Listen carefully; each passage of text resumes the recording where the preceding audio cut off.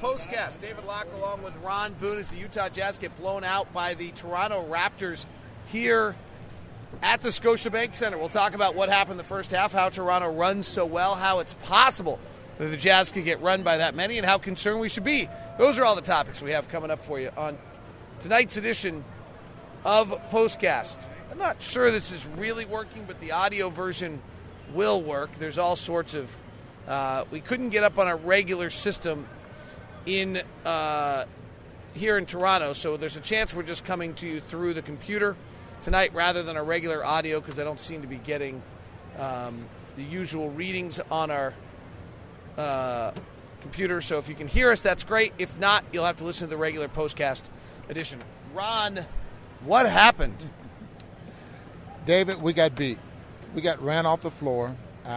We got just beat by more of a team with a tremendous amount of energy. When the shots start falling, they just continue to pile it on. But I thought their defense was probably what I'm one of those guys that I think the offense carries the defense for the most part. But there's no way I could say that happened tonight, because their defense was just off the charts with the amount of deflections and steals they came up with that led to points on the other end of the floor. So they opened the ball game, and the Jazz would drive the lane, and every time the Jazz drove, they brought an outside guy in and reached in and knocked the ball away for a steal. They had 11 steals in the first half, and they ran off all of them. They had 2 to 3 points off every single one of them. The Jazz are the number one drive team in the league. This was clearly their game plan, was to reach in like this and make these kind of plays tonight. And I'm so surprised that there wasn't a tremendous amount of fouls. That a lot of those steals and those deflections were so clean to the point where they could get out and run, push the ball ahead. What incidentally they do a great job of doing is pushing the ball ahead of the defense. And when you have a ton of athletes like they have, you can do that and count on them making plays. But again, I'm just so surprised that there wasn't a lot of fouls called, or maybe they didn't deserve the fouls, but they didn't pick up some fouls there with the way they deflect the ball. There's a feeling a little bit, I think, in the world out there that, like, on a game like this, you burn the tape and you move on. Do you burn the tape, or do you go watch this to understand what happened? I think you have to watch something like this. I don't think you have to watch the whole game, because I think that first quarter was something that you needed to pay a lot of attention to. I know the Jazz experimented with something, trying to shadow Siakam and take and try to make Marc Gasol beat them rather than Siakam or some of the other guys. But I think you have to watch the film at least for a quarter just to point some things out.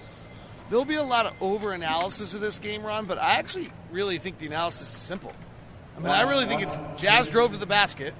They stole the ball. Right. Jazz weren't strong with the ball. They ran and scored, and they took what was a close game. The Jazz took one shot attempt in a 3.5-minute period of time tonight, and the game was over. The game was over. The Jazz ended up shooting 8 for 20 in the first quarter, and 3 for 10 from the 3-point line. That's 20%.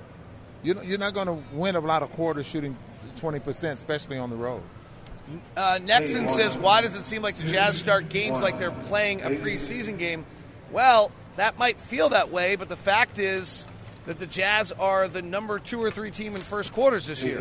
Jazz are the 13th best offense, number 1 defense in the league in first quarters, 3rd best first quarter team. So that's just tonight they just got totally destroyed by a team that did something to them that they weren't.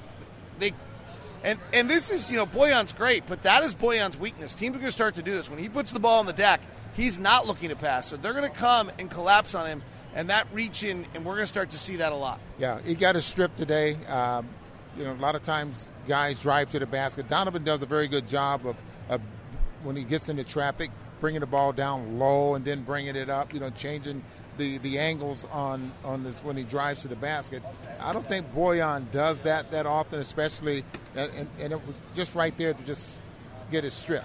He didn't have a very good basketball game, but aside from all of that, the Jazz just got their butts kicked. And it's going to happen. It's not the first time it's happened. You pointed out that it's 7 times? Well, they've been 7 down times 40. lost by 40. We didn't lose by 40. It was the largest deficit in franchise history. They also shot lights out. We shot lights poor. I mean, you can start adding lists. So, but the bigger issue, the issue is the live ball turnovers, fast breaks the other way. The other thing that was really awesome tonight was how well Toronto runs. What does Toronto do that gets them up the floor with such velocity?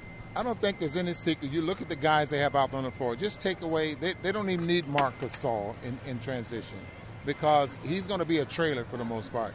But they have athletes, they can dribble it up quick enough, and they run the floor. But I think what I was impressed with is the fact that they would push the ball ahead of the defense with a pass and gave other guys a chance to make plays. And when you do that, now the defense is scrambling. And I love to get a defense scrambling because that's going to get you some good shots sooner or later. The defense has to break down.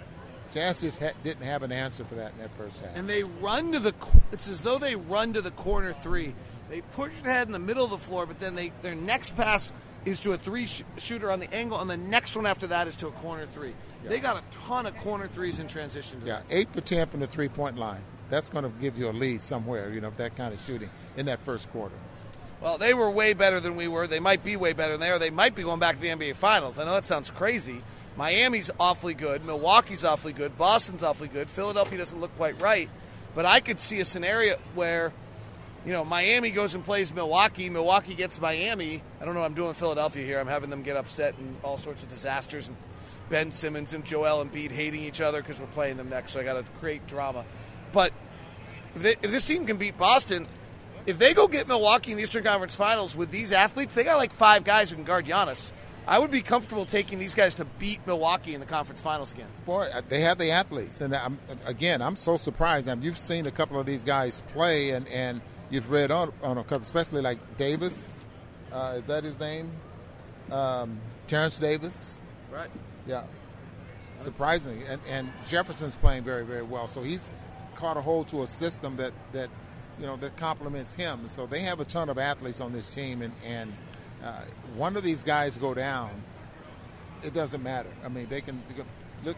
Lowry's only played 8 games this year, and they haven't missed a beat. Everybody looks good when they beat you by 30. Yeah. So maybe I'm overstating a little bit. They only beat us by 20, but they're up by 40. That is Postcast. Have a great night.